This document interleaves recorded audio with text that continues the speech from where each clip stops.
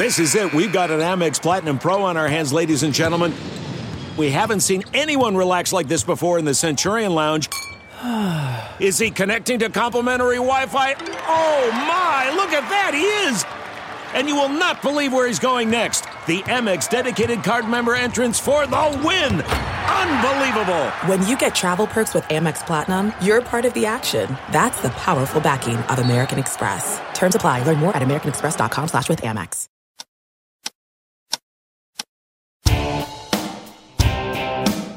The Catch and Shoot podcast is a presentation of Pure Hoops Media. Catch and Shoot goes well with both red and white and is perfect with a workout of your choice. Our co-hosts are on both coasts and they have all of NBA Nation covered. Adam Stanko in the Bay Area and Noah Kozlov in the Big Apple. Another week here on the Catch and Shoot podcast. I'm Noah Kozlov, hanging out in New York City. Adam Stanko out on the West Coast in San Francisco. And really the only question I have for you off the bat is, have you found your sunglasses, or have they been returned that you lost in that tragic accident I shouldn't joke about that, on that accident you had, quote unquote, whitewater rafting on a lazy river? People are going to have to go back and listen to the last podcast in order to understand that reference. But I've been asked a lot about the trip. Been asked a lot about the sunglasses, and surprisingly, they have not been returned. No one has been able to find them, even though in the email, and I don't know if I referenced this last week, they said, we are going to be lowering the water some to keep things safe throughout the river. Maybe they'll pop up. Yeah, come on. This isn't like finding a baby Ruth at the bottom of the pool. Come on. This is a little different. So no, to answer your question, no, I didn't find my sunglasses in the river that I lost. Has Hudson expanded his vocabulary? Yeah, he continues to every day, and now we're in this tough situation because he keeps referring to people in a way that I can't repeat. And I probably could. It's a podcast, but I'm not going to, because I'm trying to teach him a lesson, and he's only getting it from me. And he was using the F word the other day, and says, "Well, Daddy says it." Oh, so God.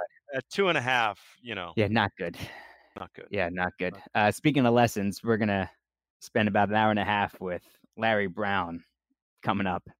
And I'm sure there'll be plenty of lessons to be told and heard there. And if you want to go back and listen to some other podcasts, got great feedback on the last two, especially with Will Perdue, the 4-time NBA champ with the Bulls and the Spurs, and then Todd McCulloch, who played for Larry Brown with the Sixers and went to back-to-back NBA Finals with the Sixers in 2001 and the Nets in 2002, and had to retire early after 4 years in the NBA due to a nerve disorder in his foot. And really terrific interviews, deep dive interviews, where these guys are revealing a lot about themselves that hasn't been told before. And also you can go back and listen to the early ones with Rick Barry and Mike Breen and Steve Javie and Alex English and so many others. We always start with something personal. And this morning, pal, we had an epic meltdown in our apartment. And I say epic because it had never happened before. My daughter's 4.5, and Eden's a terrific, terrific kid. We talked about it all the time. And she did not want to go to camp. And I think there's some sort of anxiety going on. So if any parents listening about like going through this type of transition, just hit me up on Twitter at Noah Kozlov. That's COSLOV, because she's had transitions before, and it may be a little difficulty the first day or two, but that's normal. But this one was screaming at the top of her lungs, which we've never heard before, like to the point where I thought she was going to get sick and crying. And then it brought me to tears, my wife to tears. And we ended up, skipping the bus and taking her up in a taxi to camp today.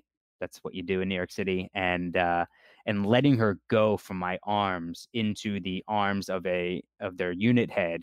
And she's part of the youngest group at camp. It felt like your daughter's being taken away from you, but you knew what was going right. And then I'm crying in front of all these little kids there.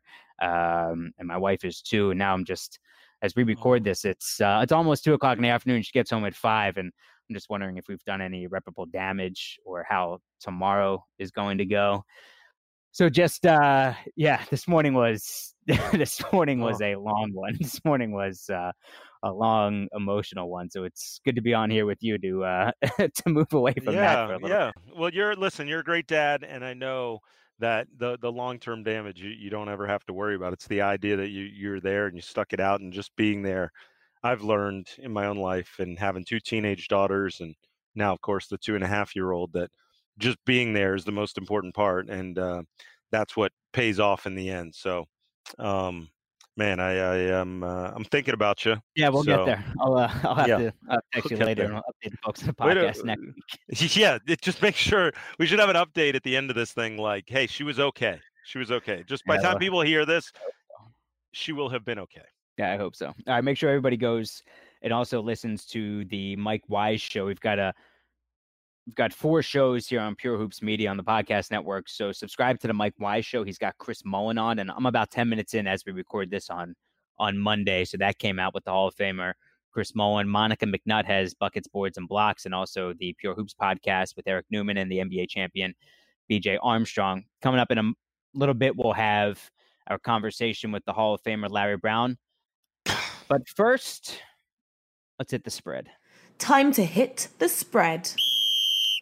And let's hit the spread this week and just focus on 4 non-obvious questions that we're looking forward to getting answers to this season. Not the how is Russell Westbrook and James Harden? How is that going to work? How many games is Kawhi Leonard going to play for load management?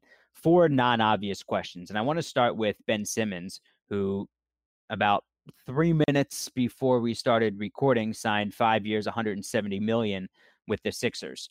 So the question is, will Ben Simmons shoot this season?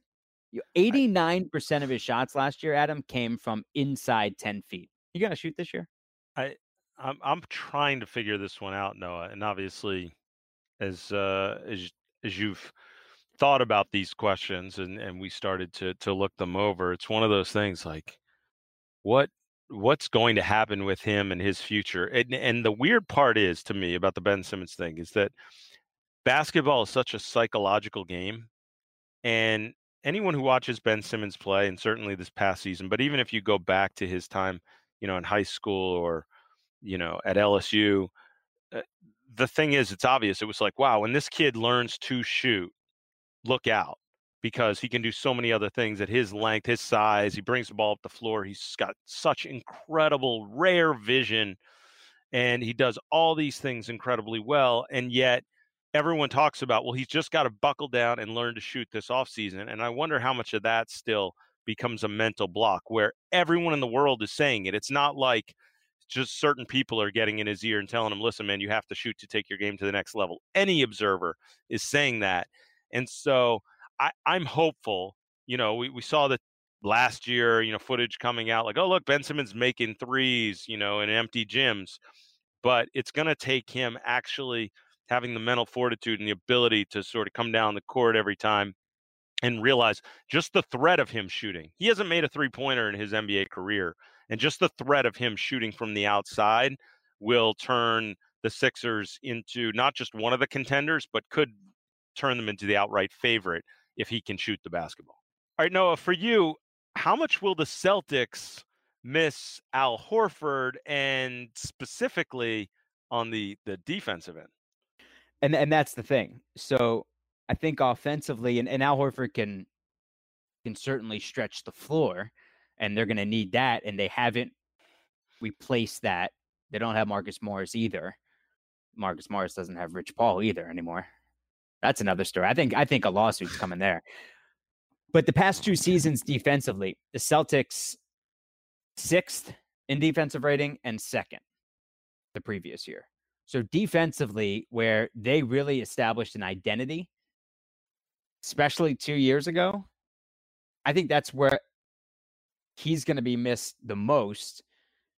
And you're going to have to deal with Giannis, and you have to deal with Embiid and Simmons and the Philadelphia 76ers.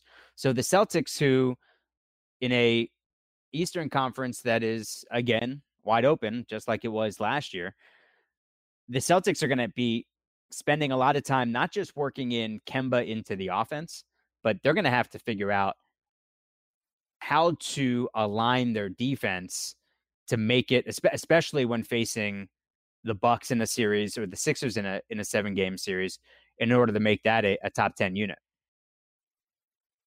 Yeah, I'm fascinated by how this thing is going to play out long term for this team. To me, it's fascinating on how good they're going to be on that end of the floor.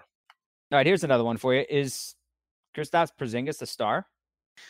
He was on his way to being one, Noah, right? And he was, 22 years old, all-star with the Knicks, over 22 points a game, and tears his ACL. The question to me, though, is, and I know people will laugh at us and say, wow, that's ridiculous. How can you say that he's not? But first of all, he didn't practice until March. We know ACL tears sometimes can get funky, especially with guys at his size, and that injuries become an issue. He was shooting less than 44% from the field, only 45% from two-point land in that all-star season, his last season with the Knicks. So it's going to be interesting to see how his game comes back. Your thoughts?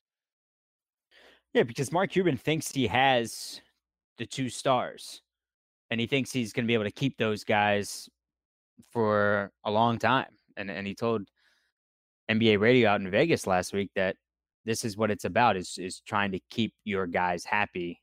And it's becoming increasingly more difficult, but you've got to take those steps in order to make those guys happy. So he thinks he has the cornerstones in KP and Luka. But if not, then it's a monster step back for the Dallas Mavericks, a team that wants to be competing. But if Kristaps Porzingis is not a second star, then they're in trouble.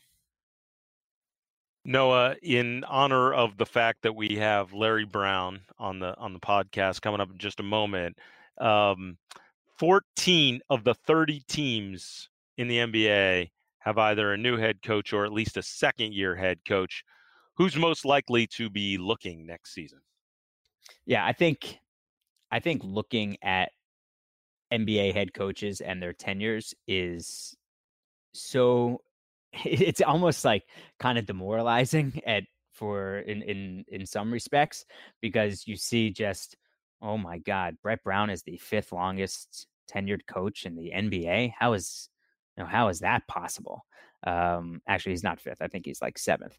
But like Eric Spoelstra still looks like a kid, yet I know. It's Pop and Spoelstra, Rick Carlisle, Terry Stotts, and Doc are the 5. And Spoelstra's 48, by the way. Right, exactly. And Eric Spoelstra looks like a child.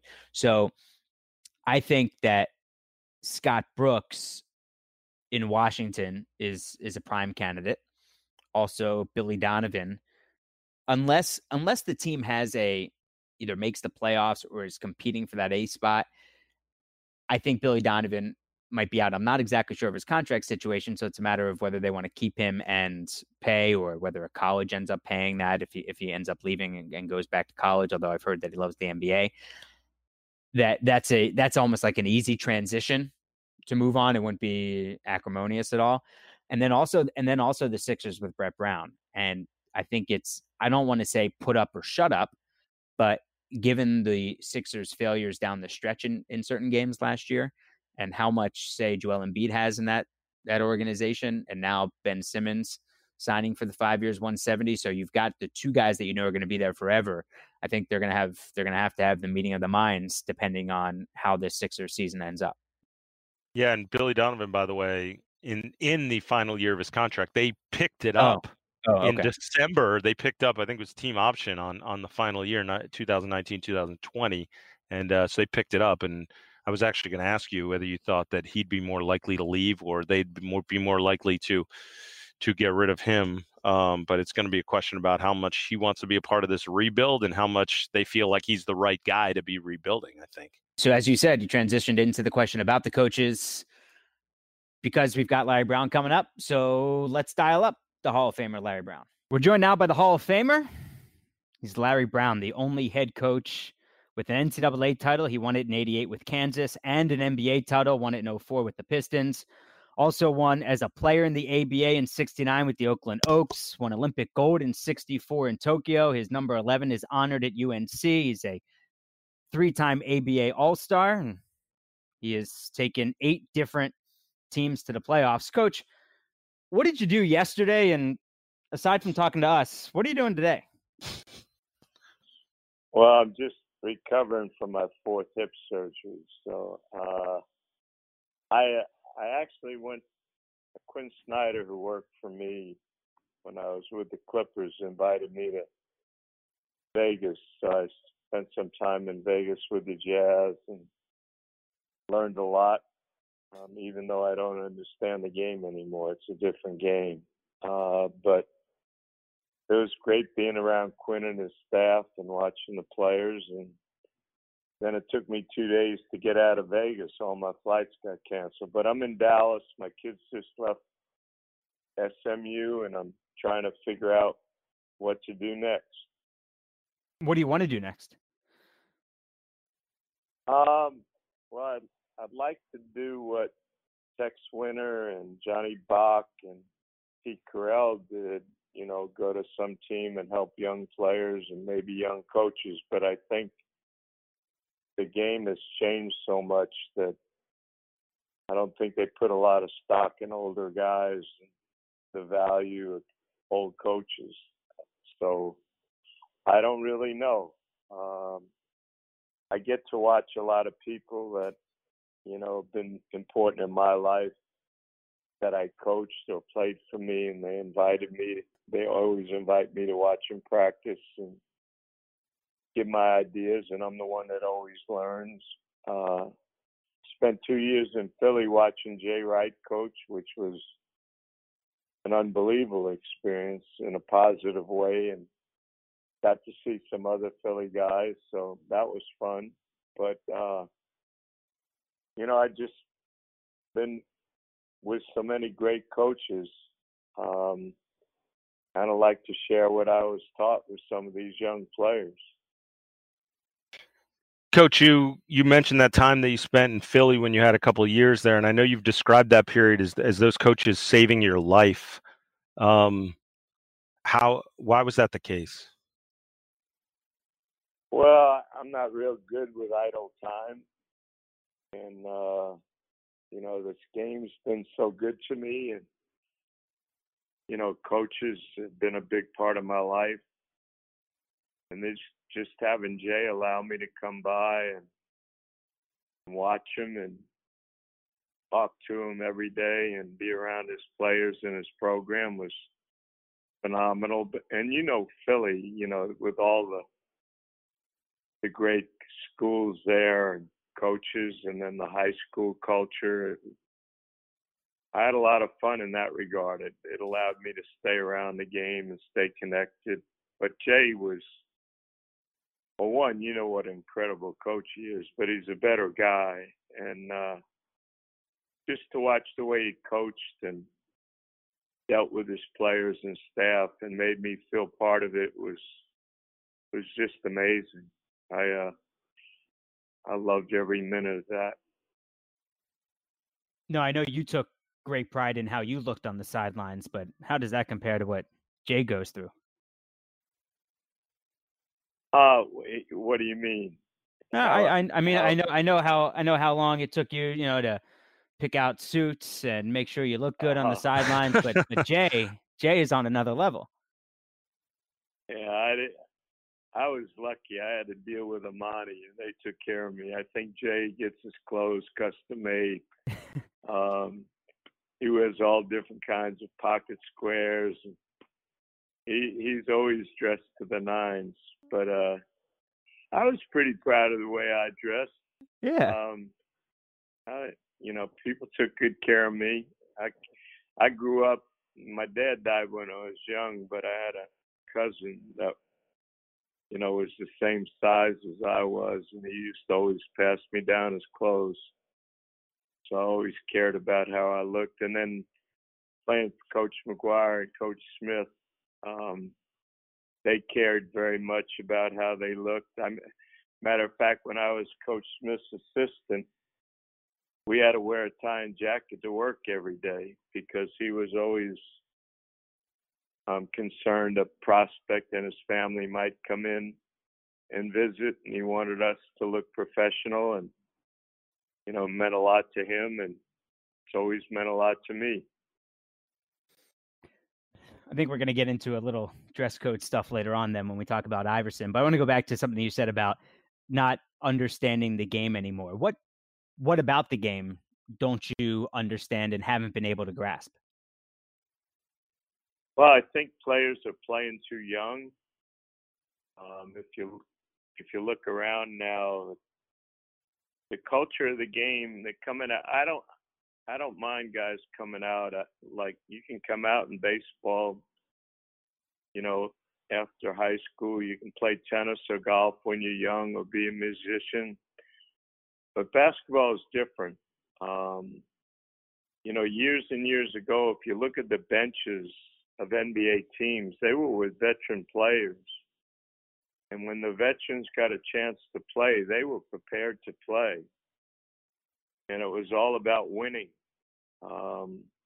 Now we get these 19-year-old kids. Everybody's drafting them based on their athleticism and potential. And I don't know if they're all ready. I don't know if they all understand how to play, and I don't think it's their fault. You know, when you go to college now and you play 1 year, people put you in a system, and they really don't get a chance to really teach you. You know, when I was my first coaching job, I was a freshman coach at North Carolina, so you didn't even play till after your freshman year. And that whole year was spent on fundamentals. Now the young kids go to teams that most of the time the best prospects go to teams with losing records. And maybe there's a reason there's a losing record. Maybe there's, you know, bad management. Maybe there's not the best coaching. Maybe there's not the best culture in the locker room. You know, maybe there aren't veteran players that are teaching kids how to respect the minutes they get. And I think they're put in a real difficult situation. I don't think it's their fault. You know, I know the G League is a really good way to learn. I think it's gotten better because now each team has their own, you know, G League affiliate. And a lot of the teams, you know, when a kid goes to G League, they're doing the same things that the parent club would be doing in terms of teaching and you know, so when they do get up to the NBA level, they're aware of the terminology and the values the team may have. But I still think it's a video game now. The 3-point shot, the bad shots, you know, the way the game's refereed now. Allen would average 50, and Michael Jordan, you know, you can't even get near a guy, and it's really hard to guard. So shot selection is different. This analytics, I trust all the information you can get. To me is great. But I was doing analytics when I was 14 years old. You know, I was taught to look at a stat sheet and know what a good shot was and what a bad shot was. And the fact that we had to get to the free throw line a lot. We had to take a high percentage shot. We had to take care of the ball. We had to guard our own man. We had to get back on defense. You know, we had to make our teammates better, do what we did best.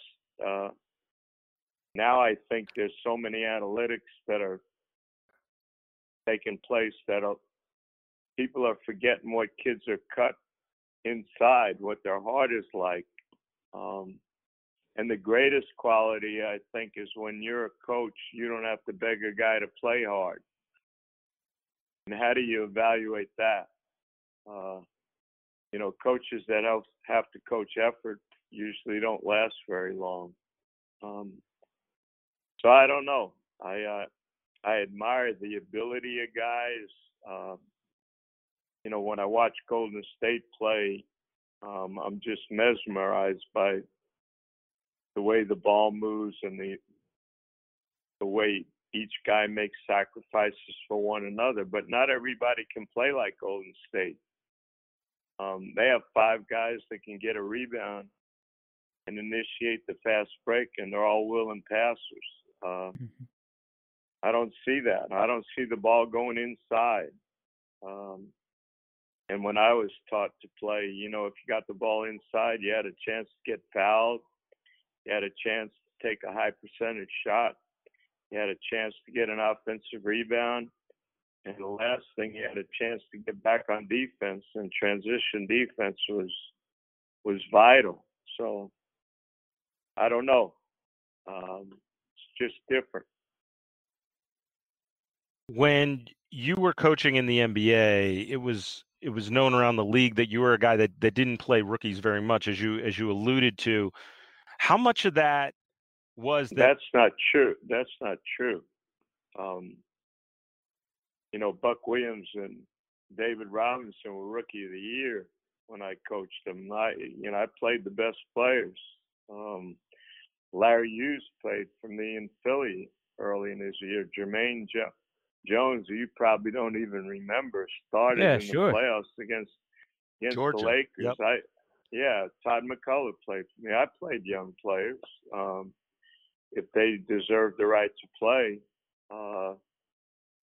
But fortunately, in a lot of cases, you know, I had older players that maybe were a little bit better or understood what we needed to do or taught the young kids how to play. But, you know, it is what it is. These young players now, though, you got to remember, look at the rosters of teams now and the benches that teams have. They're not like they were years ago. You know, when I went to Detroit, I didn't play rookies because we had Darko Milicic, and he wasn't ready because we had Memo Okur, Ben Wallace, you know, Rasheed Wallace. But Memo Okur and Tayshaun Prince were second-year guys, and they started or played right away from me. So it just depends on what your team's made of. In that 2003 draft that Darko obviously went second, the next three players were Carmelo, Chris Bosh, and Dwayne Wade. And people have always wondered, what does it look like if one of those guys ends up on the Pistons instead of Darko? So in your words, what does that look like? Not necessarily in 2004, but also the ensuing years. Well, I think if they'd have kept that team together, regardless of Darko's progress or not, they would have won about 6 championships. But when I got there, the talk was they were going to draft Carmelo without question, because obviously you knew who was going number one.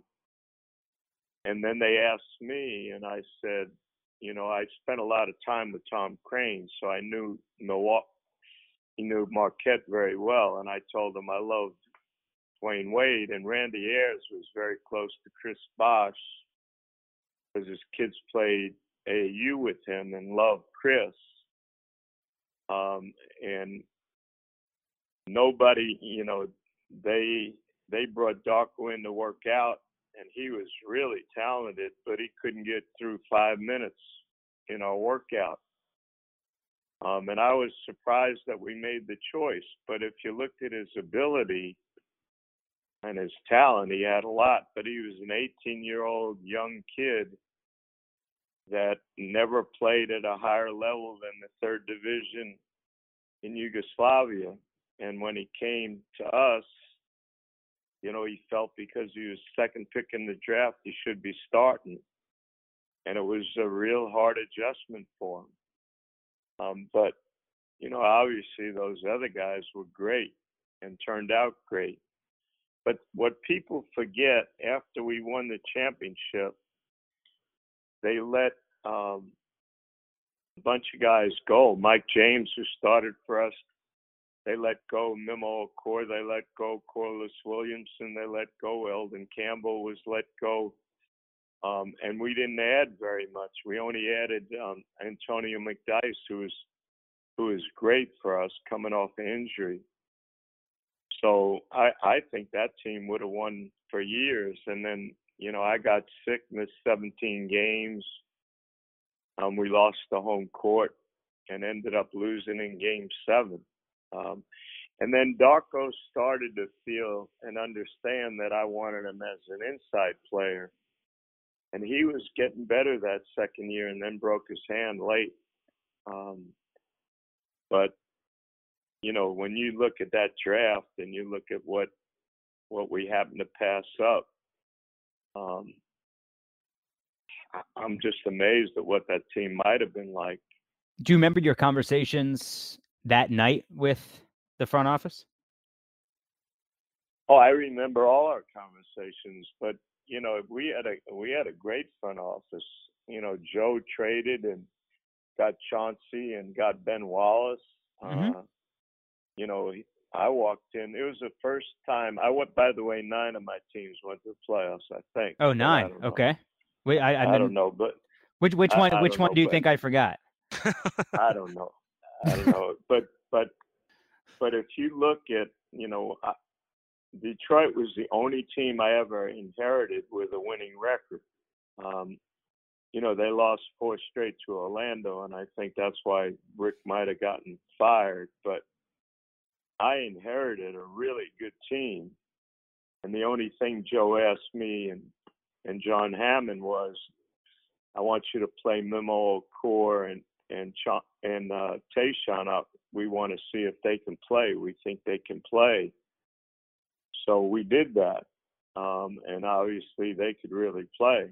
But we just all got involved, and I was really surprised we drafted Darko. But you know, if you looked at him and you realized he was 18 years old and you saw his skill level, you know, they were convinced he was really a player. Now, Carmelo his agent wanted him to come in and work out against him. And the same thing with Wade and Bosch, but his agent was smart enough not to let him work out with anybody. And as a result, he made the pick, still won the championship. And I still think, you know, if we would have kept some of those players and maybe, you know, I didn't miss those games, we might have won again. And me being sick, you know, cost me my job. Because, you know, Mr. Davidson, when I came back at the end of my second year, he asked my agent if I could guarantee him I'd be healthy, you know, for the rest of the next season. And they got in a big argument. Next thing I know, he told me, hey, you know, I want you to come back, but we got another coach coming. I want you to stay, and I didn't think that would be fair to the new coach. So, unfortunately, that was the end of my 2-year stay in Detroit.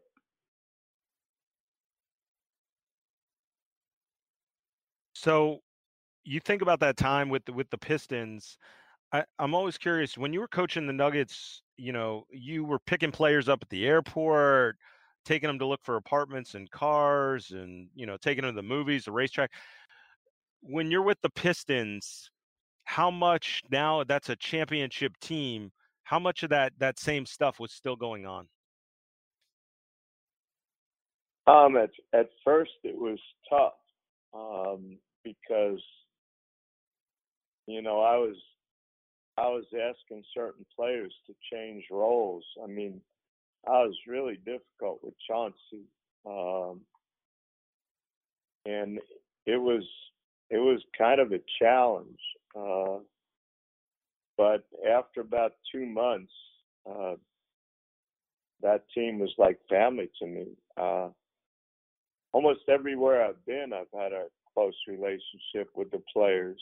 Now, I don't think I always handle every player the right way, and there's some I'd like to take back, but I've always felt a close relationship, not only with the players, but with my staff, and my staff always had unbelievable relationships with players. I don't buy this that you can't have that kind of situation. It's a little more difficult now because so many players have so many people involved with their lives that it's not as easy to get as close to them as you would like. I think there's a big difference in the NBA and college in that regard, because pro players have a family and other responsibilities. But, just when I look back on it, the relationships you establish with your players, whether it's pro or college, and the coaches, that makes your job special. Who are the players that come to mind that you didn't handle the right way? There's a few I'd like to keep to myself. Not many. I can count them on one hand, I think. But again, your job as a coach is to bring out the very best in the people you coach, and to be there for them, to help them get better, and also to make them understand the importance of, things that'll help your team be successful, and maybe, help you pass on things to kids that need to hear that. Because, when some kids walk into a dressing room with a Reggie Miller or a David Thompson or a David Robinson, or Ben Wallace or Rasheed Wallace, people like that, if they'll just take the time to listen and learn from them, their careers are going to be unbelievable. But there are times where you always wish that, hey, maybe if I'd have done it a little differently with somebody, maybe it would have turned out a little bit better. But I don't have too many regrets in that regard, because I know every day I came to practice, my whole goal was to make my coaches better and share what I was taught and be there for the players. And I don't think I shortchanged many people in that regard. Yeah, and you mentioned the relationships that you've had with your staff, and just mentioned David Robinson. Can we go back to Pop, and how did you even find him, and what made you bring him to Kansas as an unpaid coach? Well, Coach Smith worked for Bob Spear at the Air Force Academy. After Coach graduated KU, he went in the service, and he was stationed in Denver before the academy moved to Colorado Springs. And he was Coach Spear's assistant. Pop played for Coach Spear. And, I was close to Hank Egan when I was coaching Denver, and, I was coach to Coach Spear, and I met Pop when he was at the academy. Matter of fact, Mr. Iba asked me to help with the Olympic trials in 72, and Greg tried out for that team. And then he actually tried out for the Denver Nuggets, and I cut him. What was his game like? Why'd you cut him? He was a hell of a player, but at the time we had a pretty good team in Denver. But I think he could have been an ABA player and possibly an NBA player. He had certain commitments, obviously, coming from the academy, but we kept a relationship. And then I remember Coach Smith used to invite me to Chapel Hill every year before the season, whether I was a college coach or pro coach, and we talked. And Pop was on a sabbatical at Chapel Hill at the time. He was going to go there and then spend time with me. And then I forget where else he was going to go after he left me at Kansas, but he wasn't doing a lot in Chapel Hill. So I just said, come on with me and sit on the bench at KU. And if you looked at who was coaching with me at KU, I had a pretty amazing staff. And he sat on the bench with me, and then he went back to Pomona Pitzer. We even played a game against them when I was at Kansas. Try to give him some money to help his budget. And then we just remained close. And when I got the Spurs job, I brought him and R.C. Buford and Alvin Gentry and Ed Manning with me. And then he left 1 year to go to Golden State. Then he asked to come back. He came back to San Antonio with me. The rest is kind of history. How but different? I've had some pretty good guys sit next to me that have done pretty well. A lot of people say they have a tree. I have a forest. So I'm pretty happy about that. Your coaching forest is certainly remarkable. What was Popovich and R.C. Buford like in those early days? Well, R.C. was just getting ready to, he's still a college student, so he was in a growth process, just growing up. But a really good guy. Pop just has unbelievable values. He's bright as hell. He has a great background. He respects the game. He's not afraid to coach guys. He's not looking to be a friend. He's looking to make you better. If you're fortunate enough to be around those guys, you're going to benefit. But he had an unbelievable background. When you play for Bob Spear and Hank Egan, those were two pretty incredible coaches, and I think they influenced Pop in a lot of positive ways. After you won the championship in '88 with that miraculous team, there was talk about you returning to UCLA, and it really is one of the most seminal moments in all of college basketball history because Jim Valvano is up for that job. Coach K's up for that job. How close were you to taking that before you ended up going to the Spurs? Well, it was kind of crazy. I coached there in '80, and my athletic director, J.D. Morgan, died. So that was one of the reasons I left, probably the main reason I left. And then they came after me in '88, and I wanted to go because we had a new athletic director at Kansas, and I just felt it was time for me to go there because I had such a positive experience. Not that I didn't love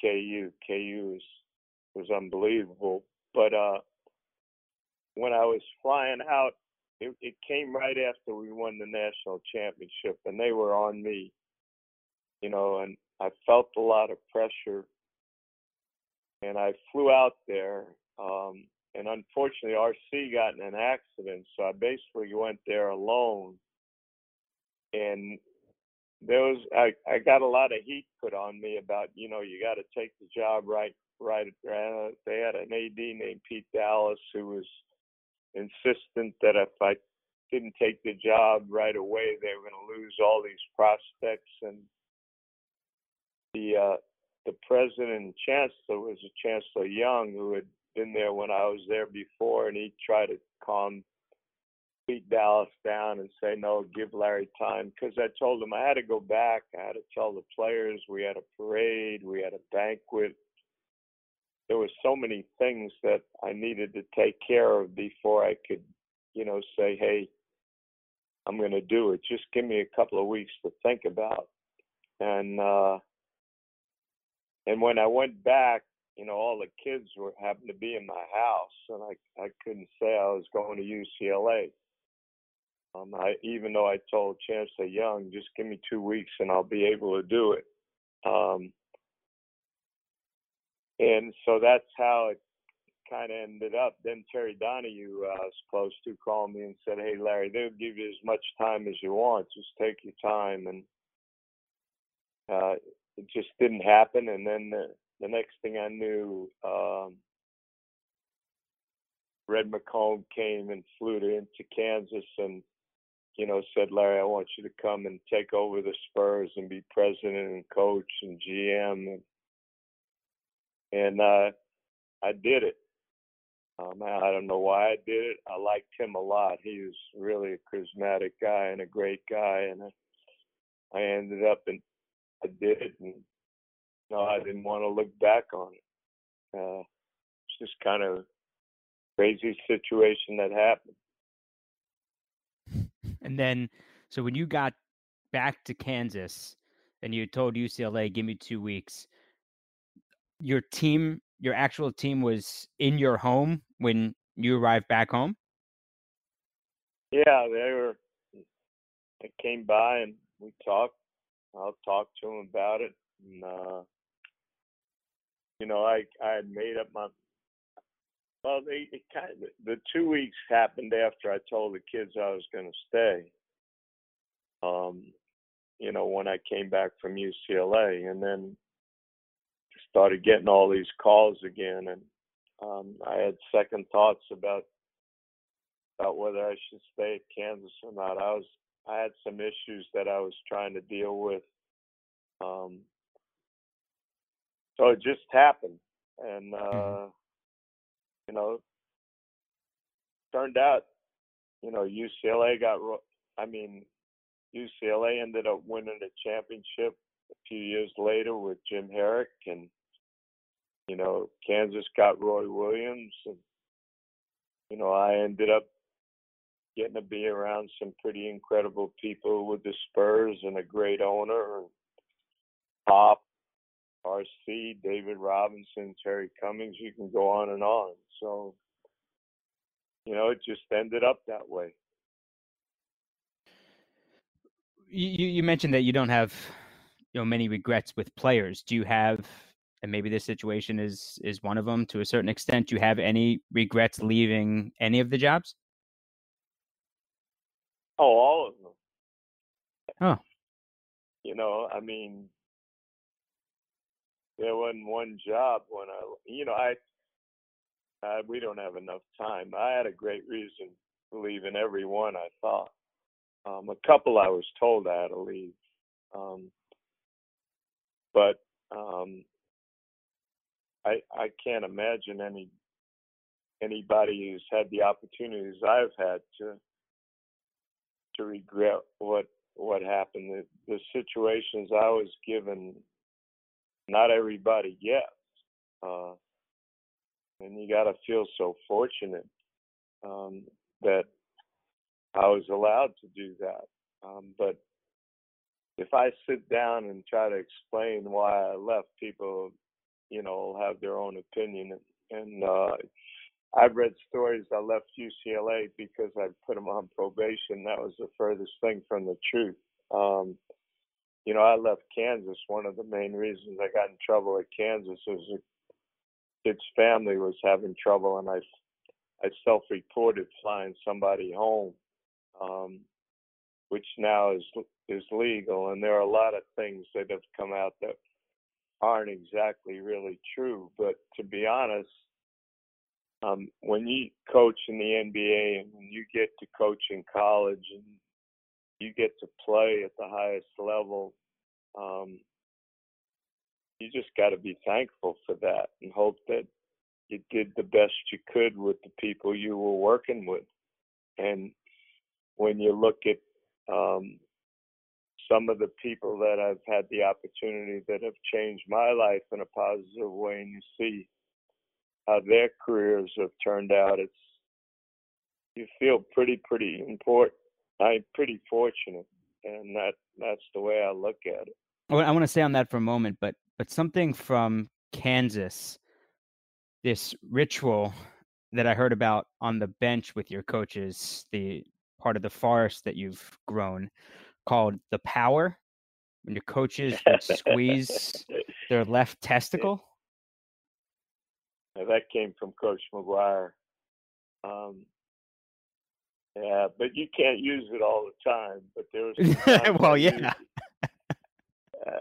Sometimes I used it, and it really worked. I remember one time my first year at UCLA when I was setting every kind of record possible. It was the first time we ever lost to SC at home. It was the first time UCLA ever lost an opening game. in Pauley. It was the first time, we didn't win the conference championship in I don't know how many years. It was the first time we lost 2 games in a row. I can go on and on. But that team ended up losing in the final game to Louisville. But I remember we were playing Ohio State when they probably had the best college team I'd ever seen. They had Clark Kellogg and Kelvin Ramsey and Herb Williams. They were just incredible. And there was a key possession, and I told the kids the power. Well, there was no shot clock, and the possession went on for an hour, it seemed like, and guys were turning blue on the bench. But we eventually, I had to jump up and call a timeout, and we ended up, before the timeout was being acknowledged, we made a 3-point play. A guy got fouled, and Darren Day made a layup, got fouled, and made a 3-point play, and ended up winning the game against the team that I thought was the best college team I'd ever seen play. Wait, did you ever try that in the NBA? Oh yeah. Yeah, that worked, getting coaches and players to grab their left testicle? Well, I didn't always ask the players because they might have had a rebellion, but my coaches were so loyal they'd do anything. That's funny. That's funny. One of those guys was Donnie Walsh. Of course, you go way back with. He said, this was back in '84, that you never saw the effects of the mistakes. You never saw the effects of the mistakes that you made on people. You agree with that? I don't know what you mean. Well, he said by moving around like you did, he said that you never really calculated. And he said that he never saw the effects his mistakes made on people. I don't know about that, but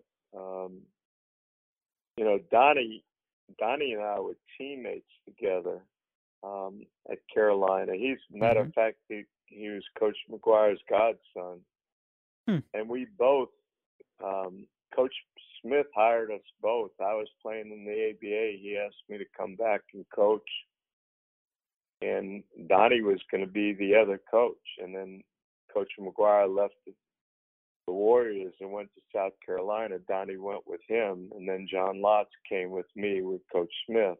But and then after 13 years at South Carolina, I hired Donnie to come with me, and he was going to coach and then eventually become the GM. That was the deal we had worked out. But he's one of my dearest friends, and somebody I have a great deal of admiration for. But I hope he thinks that I overlook people's mistakes, or I never look back on, I don't know. I never realized when I left someplace the effect it had on other people. Maybe that's the case. And if that is, then I feel bad about that, because it's something you should consider. Regarding those North Carolina coaches that you played for, Frank McGuire and Dean Smith, obviously we could do days and days and it wouldn't cover what you probably learned from them. But when you think back on your time with both of those guys, what are some of the big memories that you have? Well, Coach McGuire recruited my mother. My dad passed away when I was young, so she told me I was going to North Carolina. Pretty good decision. Then he left, and that was really tough, and because he was so different from Coach Smith. He might have been the greatest game coach of all time. Practice, all we did was scrimmage. which was so much fun. When Coach Smith took over, he was more, I guess you'd say, of a teacher. Every practice, he had a practice plan. Every drill was timed. Every drill was basketball specific. It was like going to a classroom. And when I first played for him, I didn't know if I could handle it. He was so different than Coach McGuire. But God, the more you were around him, the more you realize that God made this special person that nobody will ever be like. When you were done playing, that was when you realized how much he loved you, how much he cared about you. Not that Coach McGuire did. I mean, Coach McGuire always stayed in my life. But Dean called me almost every day, asking if there was anything I needed. He invited me back to Carolina, always making me feel like I was something special. Do we have a couple of minutes? I'll give you a couple of interesting stories. We've got as long as you have. We've got it. Yep. Well, I remember we had the 9th pick in the draft when I was in Denver one year, and Coach Smith used to always help me in the draft because he always had guys that were potentially going to be picked, and he would always share information with me, which might help you when you're going to prepare for the draft and maybe have a selection you want that somebody else might take. So one year we had the 9th pick in the draft, and he called me up and said New Jersey is going to take Tommy Lagarde at number 4. And I said, Coach, we don't need Tommy Lagarde, but I'm glad you told me that because, we heard they were going to take Bernard King. I'm pretty sure of that. And so he said, well, who are you going to take? And I said, well, we like Rolando Blackman and we like Tree Rollins. We're going to get a good pick at number 9. And they're going to go good with David Thompson and Bobby Jones and Dan Issel. Whenever I got information, I always shared it with owners. It's a little different now because when I was coaching, most of the time I watched college, and I would always call my college friends to find out about players. And when we'd bring them in to work out, I worked them all out because even though you might bring in 55 guys, you might only draft 2, but I wanted kids to know I cared enough about them to work them out, and then I wanted to see if they accepted coaching or not, and what kind of kids they were. But to make a long story short, we had 32 owners, but one of the main guys was Carl Scheer, my general manager, who really was a business guy, a great guy. And he said, who are we going to draft? And we used to always put down the top 100 guys because the draft was a little deeper then, by order of who we thought. Using our scouts and our coaches, everybody had input. And then we'd do it by position. And the rule of thumb is we're going to take the best player no matter what, and prepare for the draft that way. And if it was close, we might go by position, but not normally. We'd always go best player. But 2 minutes before the draft, Coach called me up and told me Tommy Lagarde failed this physical, and New Jersey was taking Bernard King, and he said, "You're taking Tommy Lagarde," and hung up. So now I'm afraid to tell my owners that, and to call Scheer. And I found out that Tommy Lagarde had flunked because he had a bad knee. Well, the draft went on, and New Jersey, sure enough, took Bernard. Then 5, 6, 7 went, and all of a sudden, we're going to either take Tree Rollins or Bernard King in everybody's idea, and you only have 5 minutes in the draft. Everybody's dying to know who I'm going to tell them to take, and you got to tell the guy in Denver to call New York and tell him you picked. So the 8th pick went, and both of them were still there, and now everybody's going crazy. What are you going to do, Larry? So I whispered into the guy's ear, the Denver Nuggets were the 9th pick and take Tommy Lagarde. Well, when everybody heard it, they went crazy. Tommy Lagarde, and by that time, it had gotten around that he had flunked the physical. And people weren't real excited about me. We flew him in. He flunked our physical. And when we signed him, there was an exception made that if he hurt that knee, we didn't have to pay him. But if we traded him, his full contract was going to be guaranteed. So we were playing golf that summer. Oh, by the way, we traded him.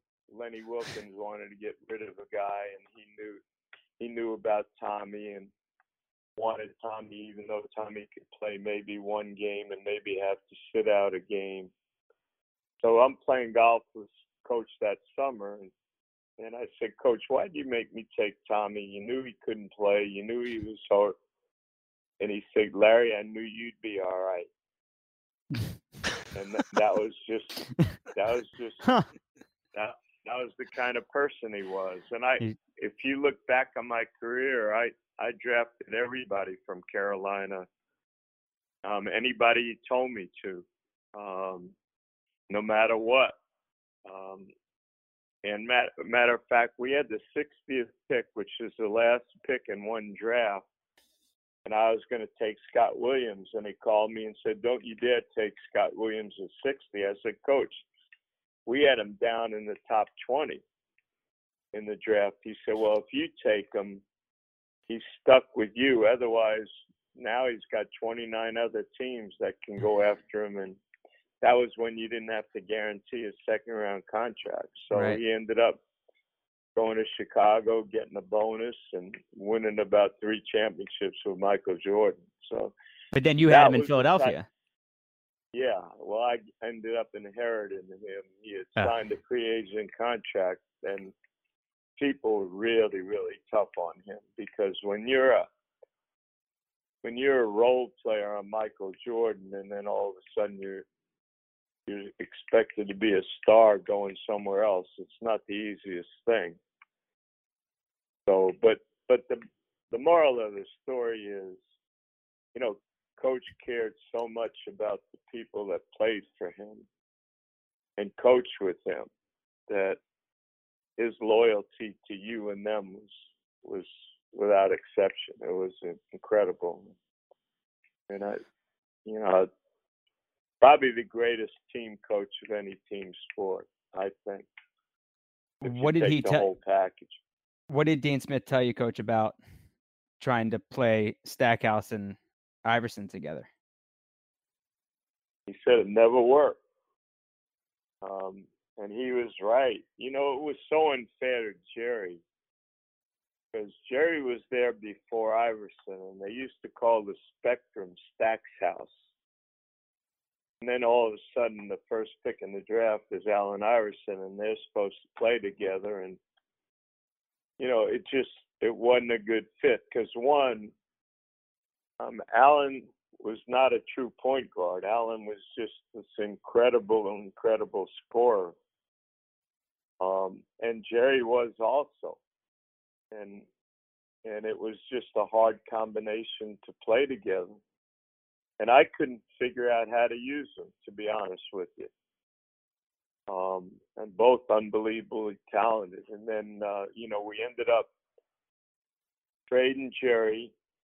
He went to Detroit. We ended up getting Theo Ratliff and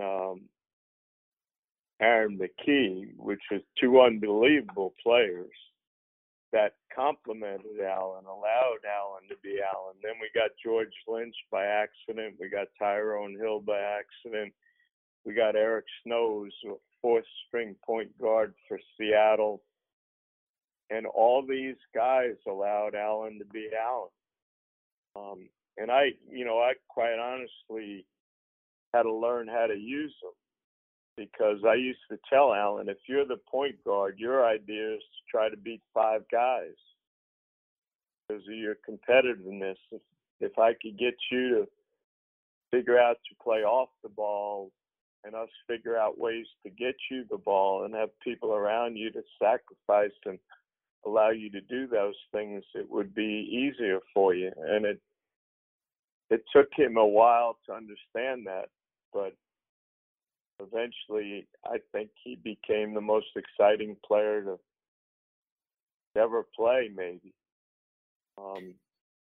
And it wasn't easy for him, and there were a lot of things that, you know, I had to learn to adjust to, and I had to surround him with players that, you know, truly accepted and allowed Allen to be Allen. And it's probably one of the greatest, you know, things that have ever happened in my life.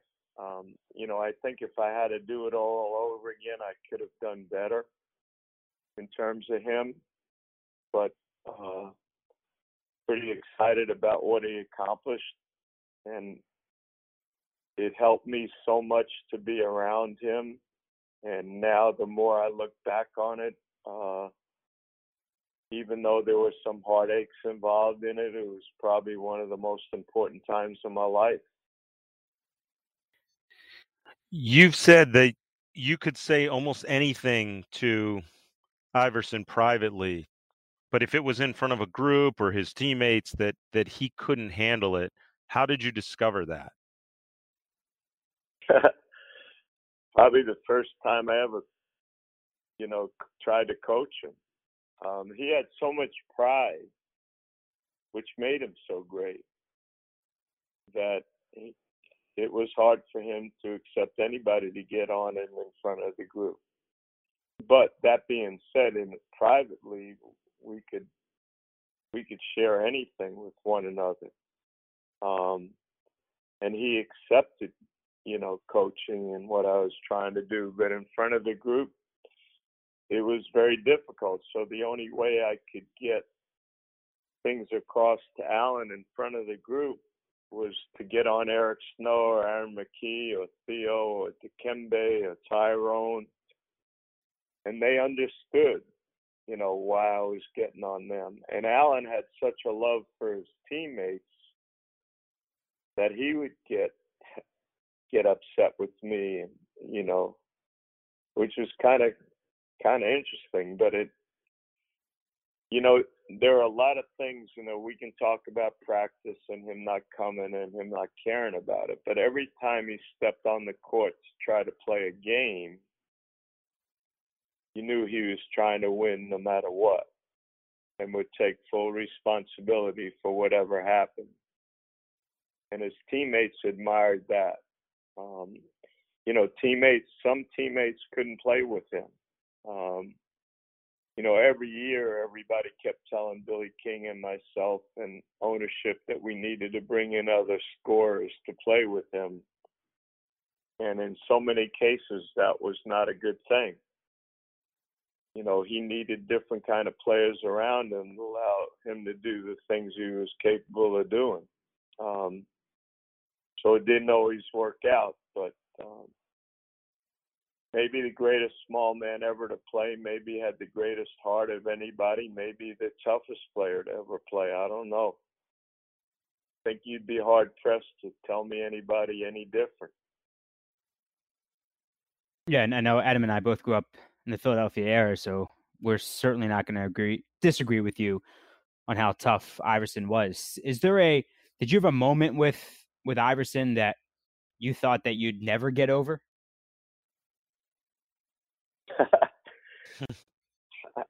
That's comical. That happened every day. You know, every day it was like going to church and going to confession and then, you know, saying everything's going to be all right tomorrow.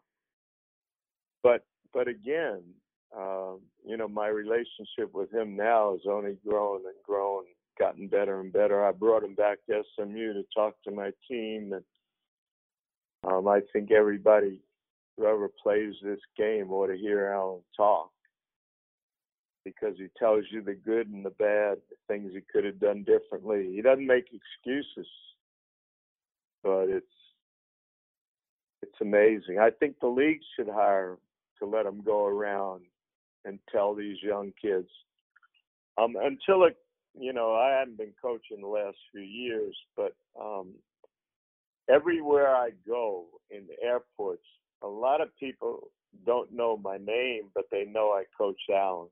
Huh. Every team that that I've been invited to watch play, after practice, kids come over to me and always ask me about Allen, and almost everyone would tell me he's their favorite player ever. It's just remarkable. I like to tell him about that because I used to get on him all the time to let him know that he never realized the positive effect he had on people and how many people, just admired him. And there were certain things that if he would just, try to be a little bit different, that he could have so much more of a positive effect on young kids. And it was difficult for him because he had so many people that were in his ear. He had so many people he was taking care of. It was not easy for him. But in terms of the effect he had on the game and his teammates and me, even though there were days that were difficult, right. In those private moments, did he open up to you about everything else that was going on in his life? Was he more vulnerable in those one-on-one moments? Oh yeah, we both opened up to each other because everybody has things that sometimes you have to share with other people that you care about, care about you. But again, you look back on it and you hope at the time you did the very best you could with them. But I look back on them, there are so many more things now that I wish I could have done better. But again, I was lucky to have the coaches around me that I did. I'll give you a funny story. The first time I ever took Allen out of a game, when he walked by the bench, he kind of MF'd me. And I almost jumped up and wanted to fight, and my coaches just kind of pulled me down. And I took him out at the end of the first quarter because it gave me a chance to give him a long rest, and then I put him in at the beginning of the second quarter. And then I did it at the end of the third quarter. Same thing happened. Because the guy hated to ever leave the court. He wanted to play 48 minutes every game. And, emotionally, he's going to tell you exactly how he feels. And if you get sensitive to that, you're not going to be able to handle it. But people have been on my ass to write a book. And I always wanted to write a book to share what I was taught, just not a show and tell book, a basketball book, because I played for the greatest coaches of all time. If you go back over who I played for, and I coached the greatest players, and I sat next to the greatest coaches, and I wanted to share their ideas, but I could never think of a title. And now I coached Allen 600 games, and he MF'd me 1,200 times, so that would be the title of my book.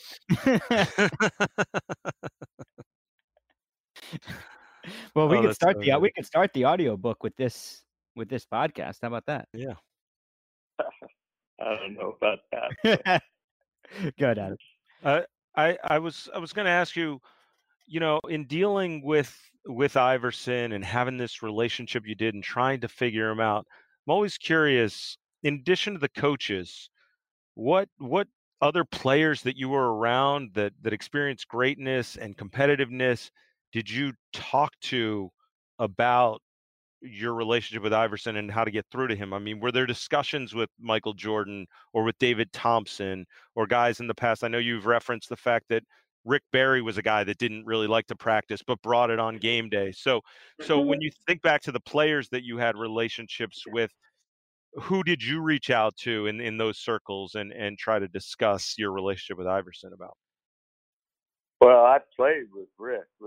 Before Rick hurt his knee, he might have been the greatest player I ever saw. Man, It was unbelievable when I was with the Oakland Oaks. But he used to frustrate Doug Moe and I like crazy because, he didn't like to practice. David, was – people don't realize how good David Thompson was, but they were way before Allen. After Allen, everybody else, whoever I coached always asked me about Allen. Because as great as Michael was, and it's, we all know nobody could be any better than Michael Jordan, even though it's hard to. I don't think it's fair when you talk about Bill Russell or Wilt Chamberlain or Jerry West or Oscar Robinson, or Kareem, to compare players. They're all different. Larry Bird, Julius, they're all different. They came from different eras. They played, at different positions. But Allen, so many people just love this guy. And they had reason to, because, you know the passion of the fans in Philly. When you walk on the court in the arena in Philly and you see what Allen did night in and night out, knowing what he was going through physically, to not love him, you had to be really callous. To not appreciate what he was trying to do. And all the players I coached, would always ask me about guys like David Robinson, like David Thompson, if they knew it. Like, I would always bring up players that I coached, and admired in the qualities that they had. I look at that Philly team, people always laugh at me, and I knew we would beat the Lakers in 2004, because if we would have been healthy in 2002, I don't think, you could say we would have beat the Lakers because they were phenomenal. But if we'd have had a healthy Matt Geiger, or if Matt would have played, or had George Lynch, or, Aaron McKee and Eric Snow playing on bad legs, I don't know what that team might have done in that series. But if you look at that roster, you'd shake your head and say, how the hell did that team get to the finals?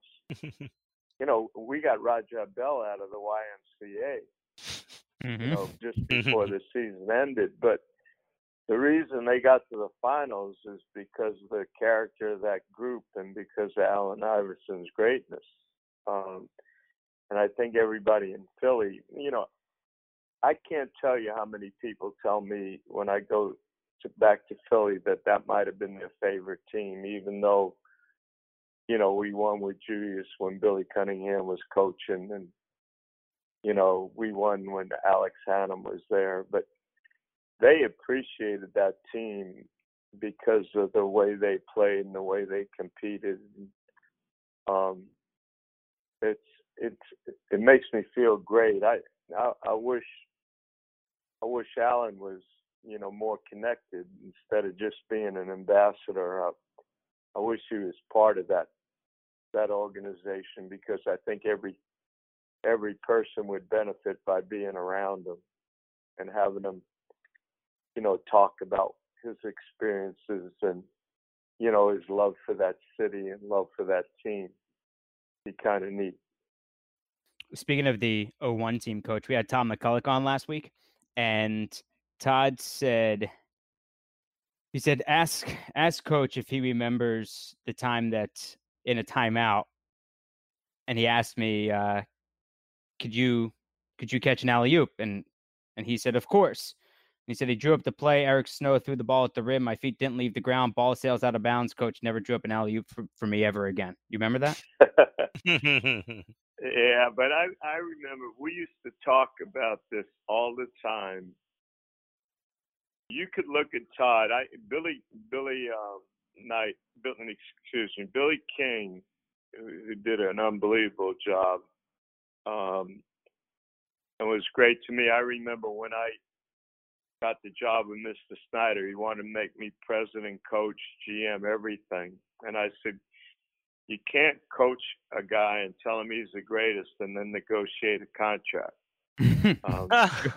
It's true. I said, I don't know if I could do that, Mr. Snyder. And I said, I got a young kid named Billy King that I think is really going to be a great GM.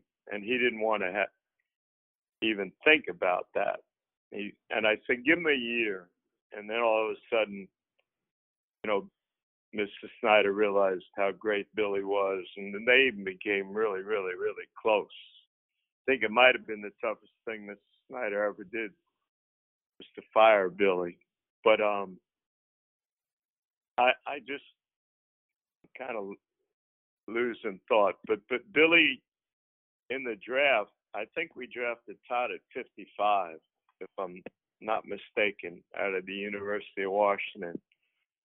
And I had watched Todd play, and he seemed nothing like anybody I would draft. Because I always wanted long, athletic guys that could play multiple positions.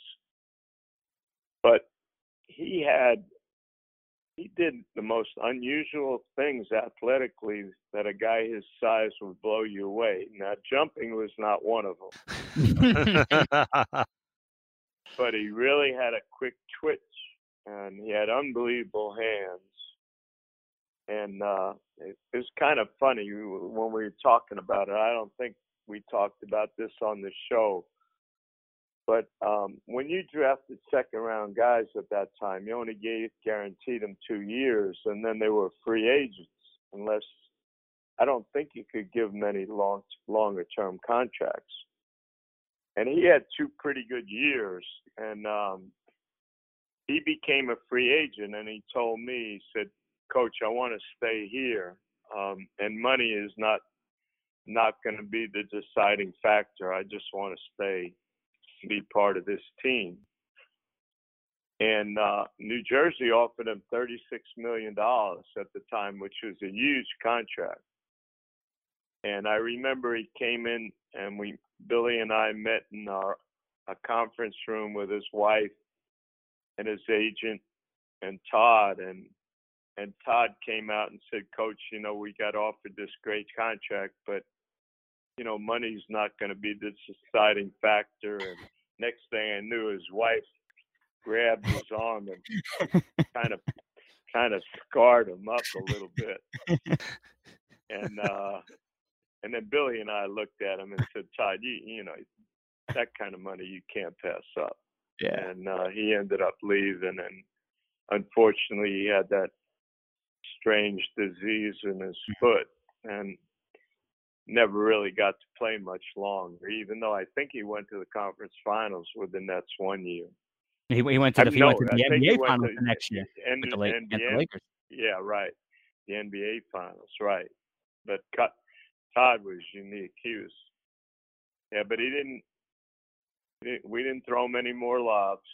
I don't remember that timeout, but I always drew up plays after timeouts, but I guarantee I didn't draw up another lob play for Todd. All right, some quick hitters, Coach. What's your favorite Broadway show?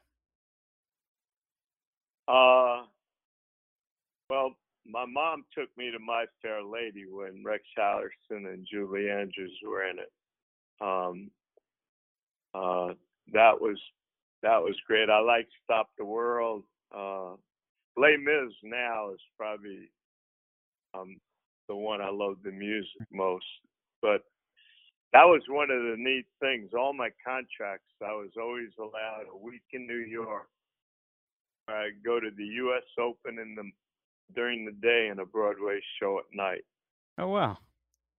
I grew up with my mom having appreciation for Broadway, and my brother and I used to go whenever we could, and that still hadn't changed. Your favorite car other than your 58 Corvette that's in storage? My favorite car, well, my funniest one is the first new car I got was a 67 red Volkswagen, and my grandfather was mad at me that I bought a German car since I'm Jewish. But I think my favorite car I ever got when I signed to play Coach Charlotte. My bonus was I got a small C300 Mercedes that was two-tone. That was brown and had a kind of like a pearl top. And I thought that was a gift from God. That was pretty neat. I'd say. What was the last house you bought? Wow, the last house we bought, I guess one in Philly. The last one I bought. Who's your? I love Philly. We all do. When I went to SMU, I ended up getting a condo that I could walk to campus, and both my kids happened to come here, which I didn't realize was such an extra benefit. So that turned out great, where they needed a meal or needed to do their laundry or something like that, they would come hang out. Coach, who's your favorite current player? Wow, there's a lot of them I love. That's kind of hard. I have such appreciation for some of them. The thing that's neatest to me now is what guys are doing, giving back.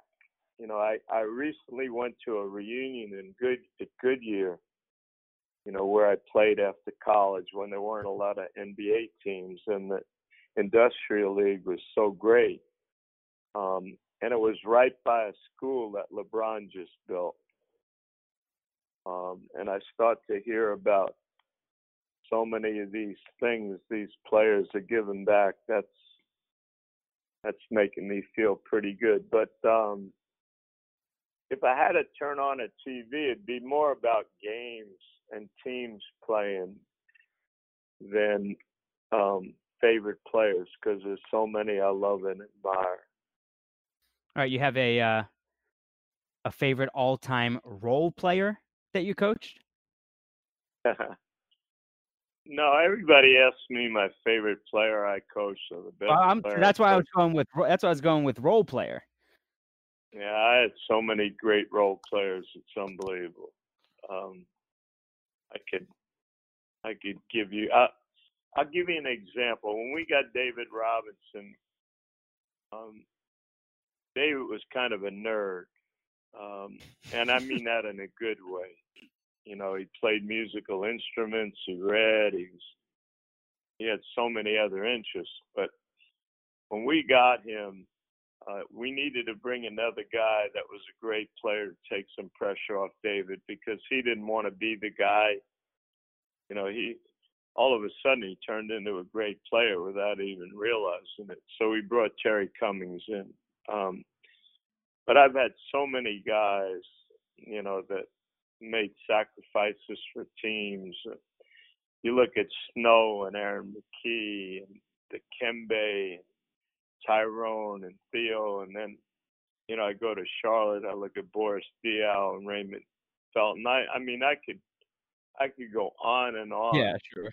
With guys, and everybody on my Detroit team, my New Jersey team. I mean, it's even hard to imagine how lucky I've been.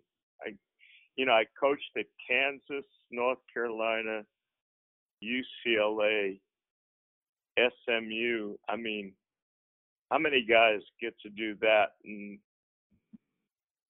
start in the NBA, coach AAU, be involved with so many Olympic teams, being on the Olympic team? I mean, it's just remarkable how my life turned out the way it was, because I wanted to be a high school history coach and coach baseball, basketball, and football.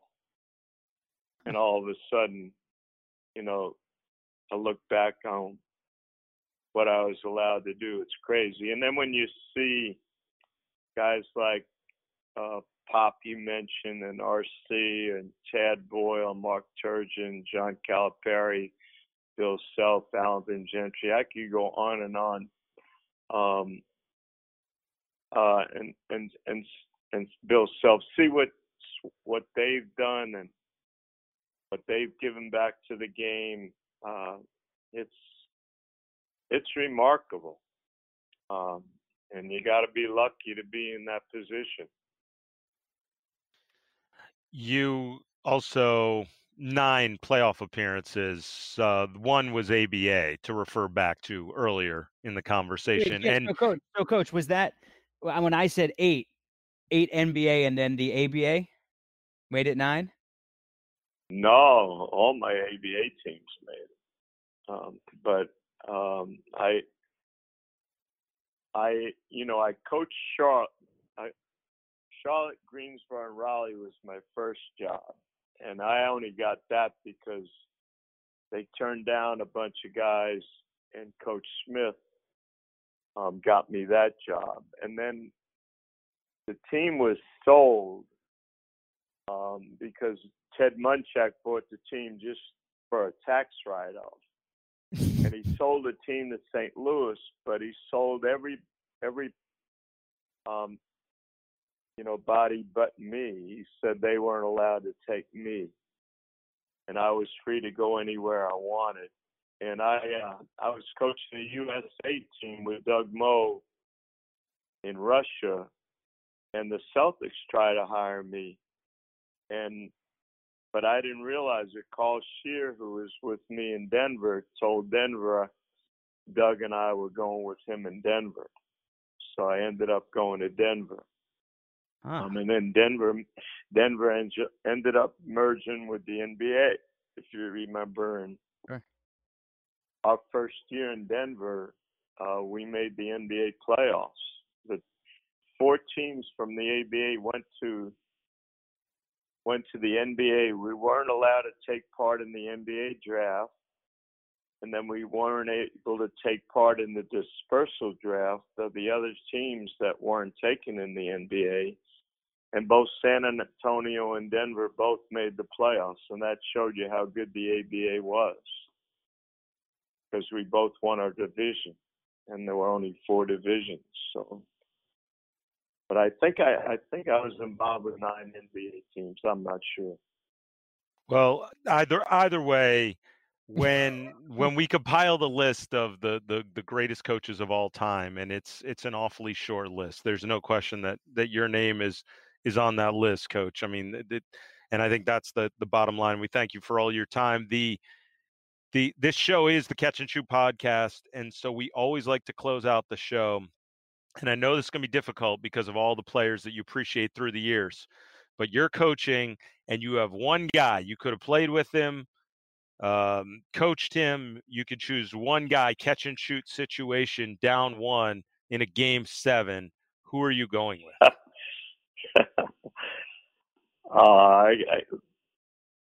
My best buddy is Doug Moe. I'm going with Doug Moe. I mean, this guy, we started together. I played at Carolina with him. He was a senior and took me under his wing. And then when we signed in the ABA, the only reason I got to play in the ABA is he said he wouldn't sign unless they signed me, and I was coaching at Carolina. And I had just turned down the Connecticut job. Coach Smith said, "Larry, you'll never get another job." And I ended up going with Doug. And then we ended up coaching Carolina together when we both too hurt to continue to play. Then we went to Denver together. And then I begged Doug to go to San Antonio when he had a chance to be a head coach. And he didn't want to go. He told me he had the greatest job in the world, being assistant with me. And I never counted him as an assistant. He was like, we were co-coaches, but he ended up having an unbelievable career. But he would be the one because I was so connected with him, I guess. I see you two as the younger version of Mel Brooks and Carl Reiner. Like their relationship. When we got our job in Denver, we had a guy named Frank Hamlin who was left there, and Doug and I took over the job, and they used to call us Curly, Larry, and Mo. so I don't know, but Doug Moe is pretty special to me. But like I said, there were very few that I coached that I could count them on one hand that made me feel uncomfortable, and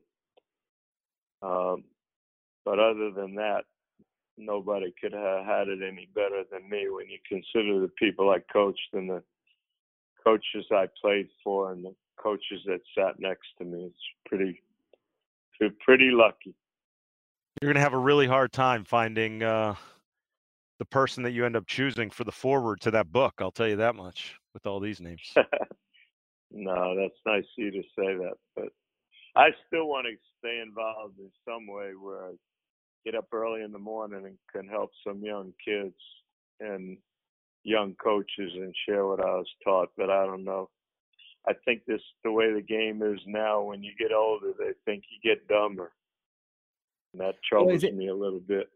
Well, is it possible to do that with Quinn Snyder?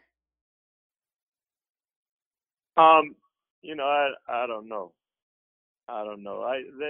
There's so many guys. I look at now. If you look at the staffs people have, it's incredible the number of people they have that work. I don't know. I don't think you look around and see a Pete Carell, a Johnny Bach, or a Tex Winter sitting on the bench anymore. Do you? Yeah. No, you don't. It's not at all. And it blows my mind because these young kids, whether they know it or not, at first they look at you like you're older, and as soon as they gain your trust and know you care about them and want to share what you've been taught, they'll give you almost anything. It's incredible. The only one I think of is I don't know if he's the oldest assistant in the league, but Ron Adams he's over 70. That's the oldest one I can think of. Yeah, but has he ever been a head coach? No, Ron was never a head coach. No, not in the league. No. Yeah, but I'm sure there's a lot like him that you got to respect, but you can't have an ego and you can't feel threatened, and you only should think of if this guy can really help kids get better and coaches get better. That should be the only challenge for anybody, to me. And that should be the only thing that's really important, because when you think about, again, we're talking too long, but think about how many kids declare for the draft that don't get drafted. And think about how many young kids that are selected early in the draft that people after a year or two say that they're a failure, that people aren't really teaching them. It's not their fault. They're not a failure. They haven't been given time. And these guys that go to schools that are one and done, the coaches that are phenomenal in college, really don't have time to teach them really how to play. They got to put them in a system right away. And it's not the easiest thing for a kid to make a transition right away from going from being a great athlete who's unbelievable talented, who has a family to support, which none of us had that pressure on when we were growing up. Our families made our lives better. Think about the things that these kids have to go through. And I think older guys that have been through it before can really help. I don't get it yet. I haven't figured that out. If we figured it out, we'll certainly let you know. And we started this podcast by asking you what you were doing today aside from talking to us. Well, now that we've taken the entire day, I guess you can focus on tomorrow. I'm going to go to SMU's practice. They invited me, so I'm going to go watch them and get a little fix, which would be kind of fun. Yeah, that will be enjoyable. They're fortunate to have you around. Coach, we appreciate it. Thank you so much. Thanks, guys. Thanks so much. That was dope. So that was something. And despite having an hour and a half with Larry Brown, certainly not enough time. I mean, it's pretty cliche to say, well, if we had more time, we could have gotten into this and that. And well, sure. I mean, if we had spent 24 hours with Larry Brown, you still don't get into everything. But I was really pleased with the ground recovered and how open and honest he seemed to be. Incredibly candid. And no, it's sort of something that we haven't ever really discussed on this podcast before. And I've never even asked you this question. So I'm curious now, and Larry Brown probably is the greatest example of this. I've interviewed two coaches that I literally had to ask myself, two people in my life that I've had to ask myself in my career, where do I start with this guy? And the first was Steve Kerr, for his storied history, obviously, his recruitment to Arizona, his whole story, and then obviously playing alongside Michael Jordan and under Phil Jackson, and then he goes on to all that stuff, and that doesn't even include the Warriors stuff and what he's done as a coach and as an announcer. Larry Brown, even more so. And so the question that I was going to ask you, and we haven't talked about this, is sort of the process in order to get ready for an interview like this. And so what is your process? How do you dive into the research? Yeah, I just rely on you. Really? I know you'll carry it. So I when I think of Larry Brown, and I think the first thing that you want to hear from Larry Brown, since so many people would like to hear so many different things, I like to try to make the question general but still specific that might lead to something else. So by asking him, what did you do yesterday? What are you doing today? Would give us a little bit of insight and a little bit of direction of where to take the interview, instead of just going, all right, let's start at the beginning. Because you can't just start at the beginning with Larry Brown. We don't know him personally. Now I feel like I do. And I've interviewed him before, but in a much shorter segment for NBA radio on Sirius. So if we ask him, what did you do yesterday? And then what did you do today? And what are you going to be doing today? Then that allows us to get some sort of direction on where to take the next question and the jumping off point. Yeah. And what's fascinating is that there's so much to read about him.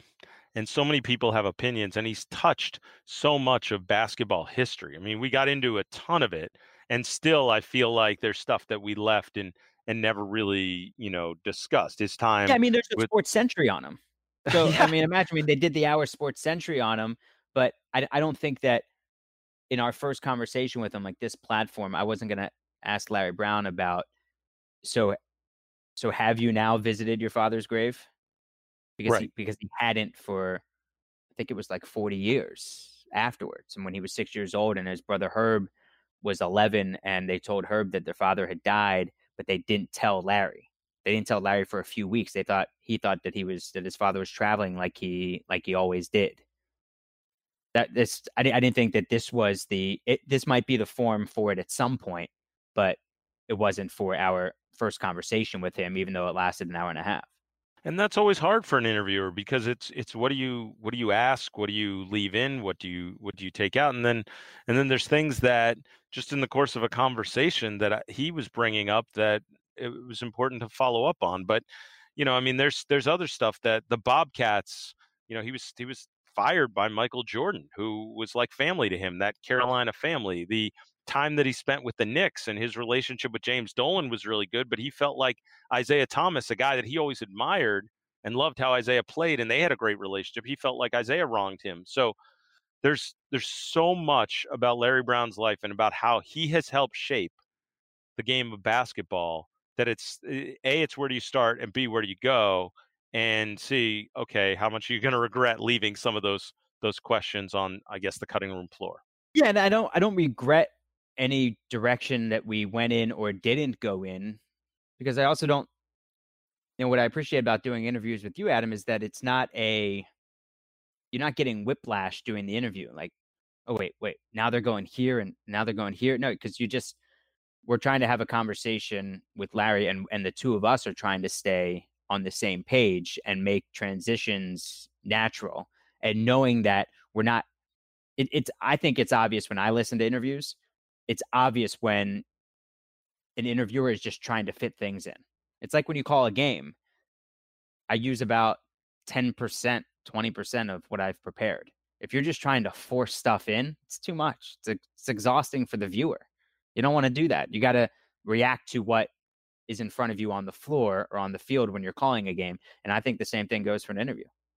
And to that point, I mean, look, it's pretty obvious that you and I like to find out as much as I possibly can about a person, and I always feel like I didn't even do enough research, that I didn't even scratch the surface, especially with someone like Larry Brown, where you can read every article that you can find, and I listen to a ton of interviews, and I like to try to find places and times where he talked about something and it felt like he wanted to go deeper into it and wasn't asked about it.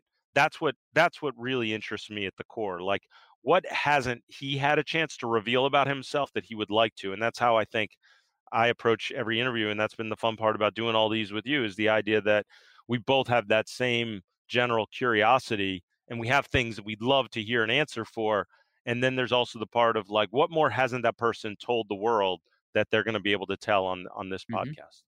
All right. So what's entertaining you this week outside of your anticipating an email back from whatever river that was where you lost your sunglasses? I'm waiting for that email. I'm waiting for that email. So that's first and foremost. I'll tell you, you had talked about the When They See Us, about the Central Park 5, the Netflix series on that. And what was interesting is there's a follow-up to that where Oprah Winfrey interviewed, the cast and the director and writer, and interviewed all 5 of those men. And it was really interesting, and to hear them on a personal level, like what the miniseries meant to them, but I think even more importantly, just to hear the story in their words. And it was so eye-opening and so heartbreaking. And I think to me that was certainly the most fascinating thing that I saw this week. So that Oprah Winfrey interview, When They See Us on Netflix, was definitely the most intriguing thing that I came across this week. How about for you? Certainly not my morning. That's for sure. That was that was not entertaining. Been watching. Marissa and I have very different interest on what we see on TV, what we watch, but we've been watching the Kominsky Method on Netflix with Michael Douglas and Alan Arkin. Danny DeVito is actually in it also. Sarah Baker, Nancy Travis, and it's Michael Douglas is this older acting coach, and he was an actor, and then Alan Arkin is his agent, and then and Alan Arkin's wife had cancer and she died, and so it's a comedy, but it has it doesn't sound like it. Know. That's why I said it's actually oh, you guys actually did a good job. It's actually a comedy, but there is a lot about getting older, and maybe it makes me get inside the heads of what my parents are thinking. But yeah, it's entertaining, and I honestly I thought I was going to be entertained. I'll be candid with this. So I was a finalist for the Washington Wizards TV play-by-play job, and I thought I was going to be entertaining myself this week with maybe moving to DC and starting a career in a dream job, and they offered it to somebody else. So now it's you move on, and it's always good to be employed while pursuing your dream job. But that is certainly been on my mind this week. But the Kominsky Method's helped a little bit. All right, well there you go. It's comedy. I do want to say that I was extremely disappointed to hear about the Wizards job from you when you told me about that. Selfishly, I was a little bit excited because I said, well, okay, no one's going to take away this podcast that I get lucky enough to do with Noah each week. So that was awesome. But I just want you to know that there is an organization out there that's got your name all over it. And I'm excited to see where that ends up becoming, because you're a super talented guy. And I'm not just saying that because I love doing the podcast with you, but because I believe in that. And obviously our producers would go right along with that sentiment. Yeah, go on. Keep going. No, that's it. That's all I can say positive about you contractually. That's all I'm obligated to say. Maybe I'll update my my play-by-play reel and put those sentiments at the top. All right, make sure everybody listens to the Mike Wise Show. Also, he's got Chris Mullen on this week. We've got 4 podcasts here on the Pure Hoops Network. Go back and listen to the Todd McCulloch interview that we did last week. Also, Will Perdue and Hall of Famers up and down the board, on the court, behind the mic. You'll find it. We're up to, I think it's almost about 30 episodes. Buckets, Boards, and Blocks with Monica McNutt, and also the Pure Hoops podcast with Eric Newman and NBA champion BJ Armstrong. Thanks to our producers, Bruce Bernstein, Scott Turkin, the entire Pure Hoops media crew.